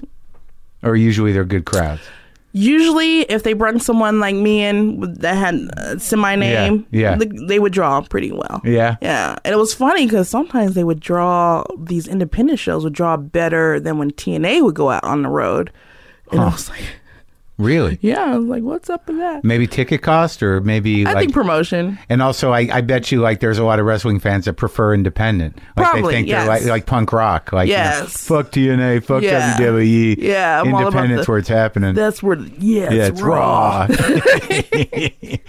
So you did that for a while, and then you get your WWE break? Yes. When I was in Boston at the time, and I drive down there, just thinking I was going to say, hi, I'm Kia, hello. And they hired me that day, and it was like a dream. It was just like floating on the air. Yeah. I was just happy just to walk in the building and say, hey, yeah, I walked in the building over there. But they knew you. Yes. Like, your reputation preceded you and your skill set preceded you. Yes. It wasn't like you were some greenhorn that just came in. They didn't know, who is this woman? No, they knew me from TNA and the independent circuit, because girls, I had never sent anything to WWE because I was waiting on my non-compete clause. But girls from the independent circuit that I faced, when they would send stuff in, they would send their best stuff in. Right. And their best stuff was with you? Was with me. So they did your work for you. Yes. Thank you, girls. So you get hired, and it's like that's it. It's a dream come true. It's a dream come true. And you're gonna fight under Amazing Kong. No, we came up with a different name. Oh, because TNA owned Amazing Kong. TNA owned Awesome Kong. So yeah, let's come up with Kong. some. Let's they were like, if you had a magic wand, what would you want to be? Yeah. And I was like, you're giving me the wand? What? Boom! I want another Barbies and Archivette. Yeah. No, your house is gonna have to burn down for that. Right? Yeah. I came up with the name Karma. I came up with a bunch of different names. Karma's a good name. Thank you. Yes. But Because it can go either way. It could go either way. Right. Definitely. And I live my life through karma. I sternly believe you get what you put out there in the universe. Right. And it was like 8 names I submitted, and some of them were ridiculous because I was like, it's wrestling, so they're gonna want and I'm like their first BBW girl, so maybe I should pick a name that the initials are like BBW. How about Barcissa Be Wicked? Yes, Barcissa. Yes, this is genius. Yes. Oh, whoa. And I picked up like some ridiculous What names. What is BBW? Like a big, beautiful woman. Okay. That's what that stands for. I'm sorry, I'm an old white man. BBW, big, beautiful woman. That's the abbreviation? Yeah. If you're texting or you put... okay. BBW, big, beautiful woman. Got it. And so I'm like their first big BBW diva, so, maybe they're going to want me to be like, rah, ridiculous. Yeah. But no, that's not what they wanted. I'm like, hey, no. What do you want? And I put Karma. Karma was the last name. It was like a throw-in. Yeah. It was like, turn in your list in like 2 minutes. Okay. Karma. Yeah. And I'm going to spell it with an H because, they like to trademark shit. So here. Yeah. And Vince picked Karma. Wow. Yeah. So how long before you start fighting? About 2 months. Now, do you have to decide 3 months who later. decides outfits and stuff? They wanted me to debut very big. And so you already had long hair, right? You said I had didn't braids. You have like signature braids? Yes, just signature wild braids. Woman. Yes. Yeah. And so they wanted not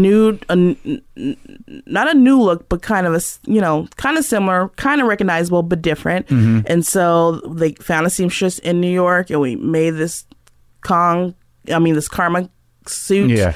Or gear, battle gear, and I debut, and for about 4 weeks, it's just this massive debut. At first, they did like vignettes of me like breaking Barbie dolls, and people got excited, and they're like, "Yes!" And then I debut, and I'm like killing it, and then the stick turned blue. Oh shit! Yeah. Really? Turned blue. Yeah. And I was like, fuck, what? Wait, time out.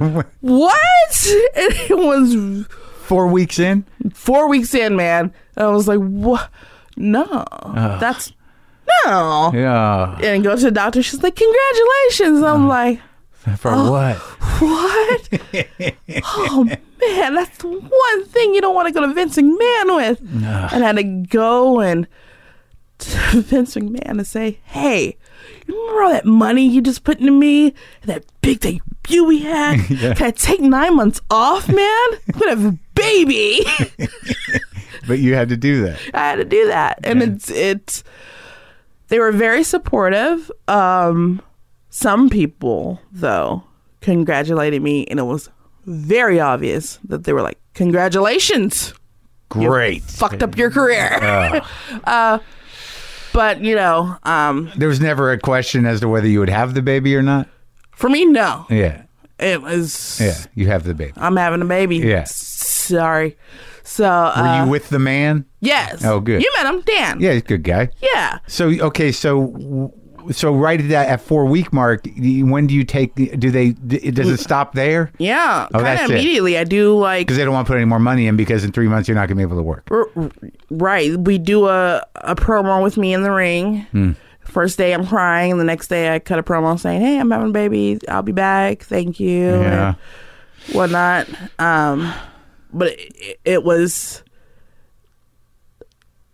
not meant to be. Lost the baby. Oh. And that was emotionally really, soul crushing. To this day, it's very, very hard. Like when we filmed episode 2, I was very like, I don't know if I can be here right now. This is hard. Wait, what happened in episode 2? Melrose with the ketchup. Oh. And I was like, I really? I know nobody knows, but this is torture. Wow. But watching it at the premiere was funny as hell. Yeah. Oh gosh, I laughed so hard. Well, there's a lot of stuff in the show that, like, I imagine, for me being the dick that I am on the show, is a little different. But some of the stuff that the women go through is like fucking, some real shit. Yeah. I mean, I'm there, but like I wasn't going to register a miscarriage in the same way. Certainly. Right. Yeah. So how long into it before when that happened? About 6 months. Oh my God. Yeah, late term. I had to deliver and everything. It was it had complications and, hospitalized in and out for a couple of months, blood transfusions. It was just hard. Yeah. So it took me a while to come back. I came back that January at the Royal Rumble, and that was the last time anyone saw me in WWE ever again. On whose choice was that? The companies. Yeah. I think they felt I wasn't in the shape or emotional space I needed to be on the road, and they were right. They were. Yeah. Because you were just so broken up about it. I was just very broken up. How long did that last? 3 years. Oh boy. And to this day, but 3 years of very just, I'm in the house, I'm shut off from the world, don't talk to me. It'll be okay someday, but right now I just need to sit here. So you didn't work at all? I worked, but I was on autopilot. Right. You got to eat. Yeah. But I was on autopilot. I didn't socialize, but I would go do my thing. Because you were just heartbroken. Yeah. Just go do my thing and come back home, and that was it. Because thankfully, with wrestling, you only have to do it like maybe 5-6 times a month to keep things afloat. What sort of gave way that enabled you to kind of start functioning again? I think once your body goes through changes, and once the hormones and the postpartum calms down, and Dan and I were on a good foot, and we had moved, and so we're in this new space, and then oddly TNA came back into my life, gave me a call and said, hey, we want you to come back. And I was like, well, okay, I'm not doing anything. I'm not really doing anything. I will come back as long as it's fun, and I'll stay as long as it's fun. Yeah. And I did. I stayed as long as it was fun. And once it wasn't fun anymore, you left. I was gone. How long was that for? A year. Yeah. Almost exactly. But it helped you get out of the funk. Oh, that year was such a blast because I just didn't care one way or the other. It was like, maybe this is my last year in wrestling. Have some fun, right? And then deuces, Kia. Yeah, and so you lasted. You stayed a year, and then it got not fun. It got very not fun. And then what happens? I leave, and 2 months later, I get a call saying, "Hey, Kia, there's a script about Glow, and I think you should read for it." And Who called you? Brian Wittenstein. He's now my rep. He was a friend of mine in wrestling. Yeah. Back in my first TNA days. Yeah. And now he's a Hollywood agent. Uh-huh. And he gives me a call and he's like, there's this part. And it was for Cherry, actually. Yeah. And I didn't get Cherry. And I was like, oh, no. And he's like, but wait. There's more. Yeah. There's this other part. They liked your tape. They want, that word bubbly came up again. Yeah. They want you to read for something else. And I'm like, okay. And I was actually on my way to Japan at the time to do a show for Aja Kong, her 30th anniversary. And I'm in the airport and I'm reading the sides and everything. And we put it together and we send it in. And about a month later, they called and said, yeah, you got Tamee. And I was like, yes. Oh, and then awesome. And the rest is history. And the rest is history. Well, you did a great job. Thank you. And I think that, we had that one big scene together that you were nervous about where you come into the office. Oh, yeah, you remember that? Yeah, I do. I'm so nervous. But you were so good. Oh, thank you. I was Mark. nervous, too. I was nervous the whole time, kind of. I didn't know. I couldn't tell because you flowed. You watching you are Sam Sylvia. I became that guy pretty good. Yes. But you were great. I mean, everything you did was great. And I like even, there's a scene there's a brief moment where, when you take Betty's baby, that was just so beautiful. It seems to me that whatever experience you had, in performing, really enabled you. You were comfortable in your body and you were expressive and your emotions were right there all the time. And you knew how to act. I don't know if you knew you did, but you definitely did. Oh, thank you. I grew up in acting. I don't know if No. We didn't talk about that. No, we didn't. My mom was an actress. Oh, really? And then later transformed behind the camera. And, that's why she knew what to do to get on Wheel of Fortune, because she was an actress and dramatic. Oh, really? Yeah, she actually did a movie. She starred in a movie with Americana, a Glow Girl, called Provoked. Yeah. So I grew up going to auditions. I never got a principal part, but I did some, back then we called it extra work. Today we call it background work. My brother got some principal stuff. But yeah, I grew up on sets and stuff. Oh, so you knew it. Took drama, and I was a drama nerd in school, was in plays and whatnot. Oh, so it was entertainment's always been, and I, like Ruth, I thought wrestling would be my way in to entertainment. It took 15 effing years, but now I'm finally a principal actor on a show. But that was, so in your mind, that was part of your original intention? I mean, I loved wrestling. Right. But my mom always wanted to be like that star, but she put being a mom first and took care of her kids. Right. And I thought, if I can get into wrestling, I mean, look at The Rock, because at the time he was doing, right when I got into wrestling, he was doing The Mummy and he did the Scorpion King. And so you knew that was a possibility. I knew that was a possibility. And then Stone Cold Steve Austin was on the Chuck Norris, whatever Chuck Norris was doing at the time. Something Texas Ranger. Yes.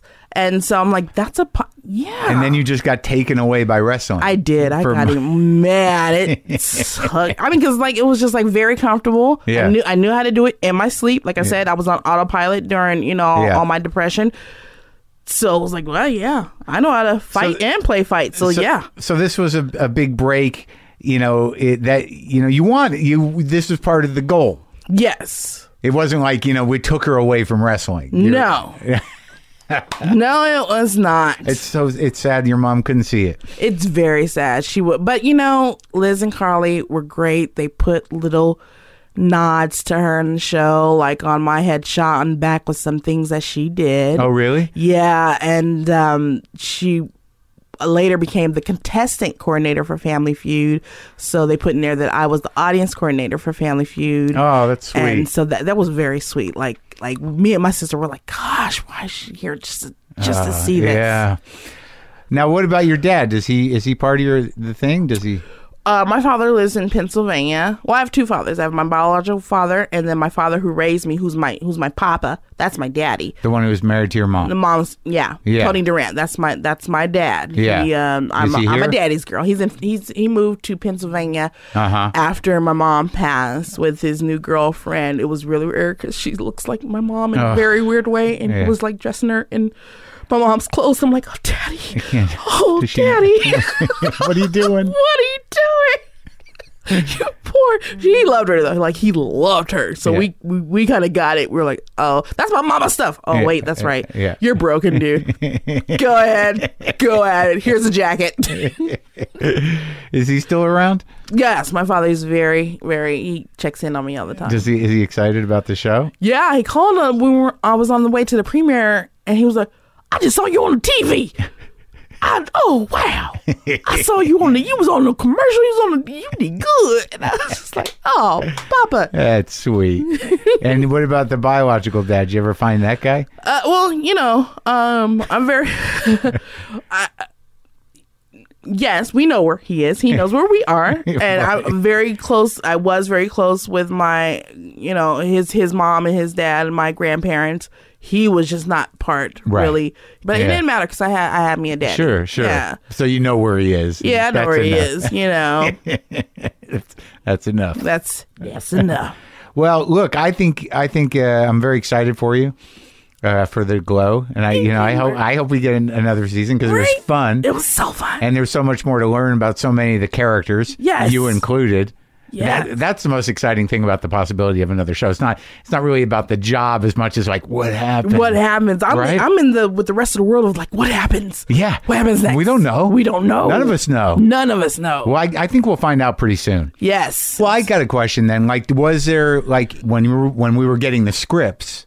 Was there did you have any similar issues that your character had with Welfare Queen as you, Kia? Yeah, being named Kong. It was like, okay, I'm Welfare Queen.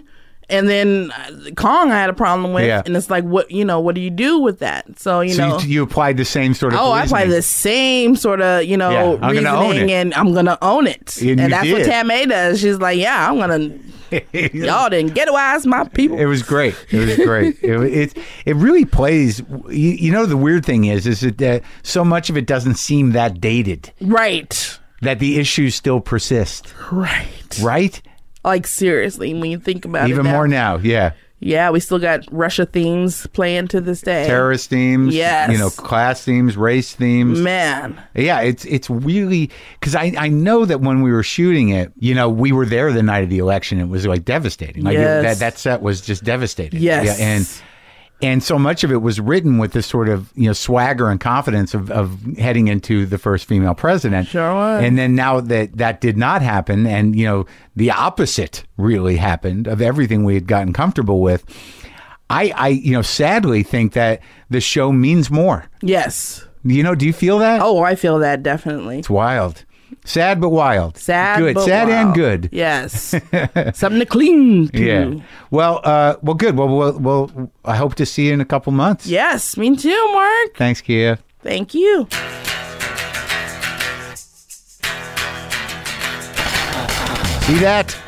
See that? You never know how you're going to arrive where you want to be if you're lucky.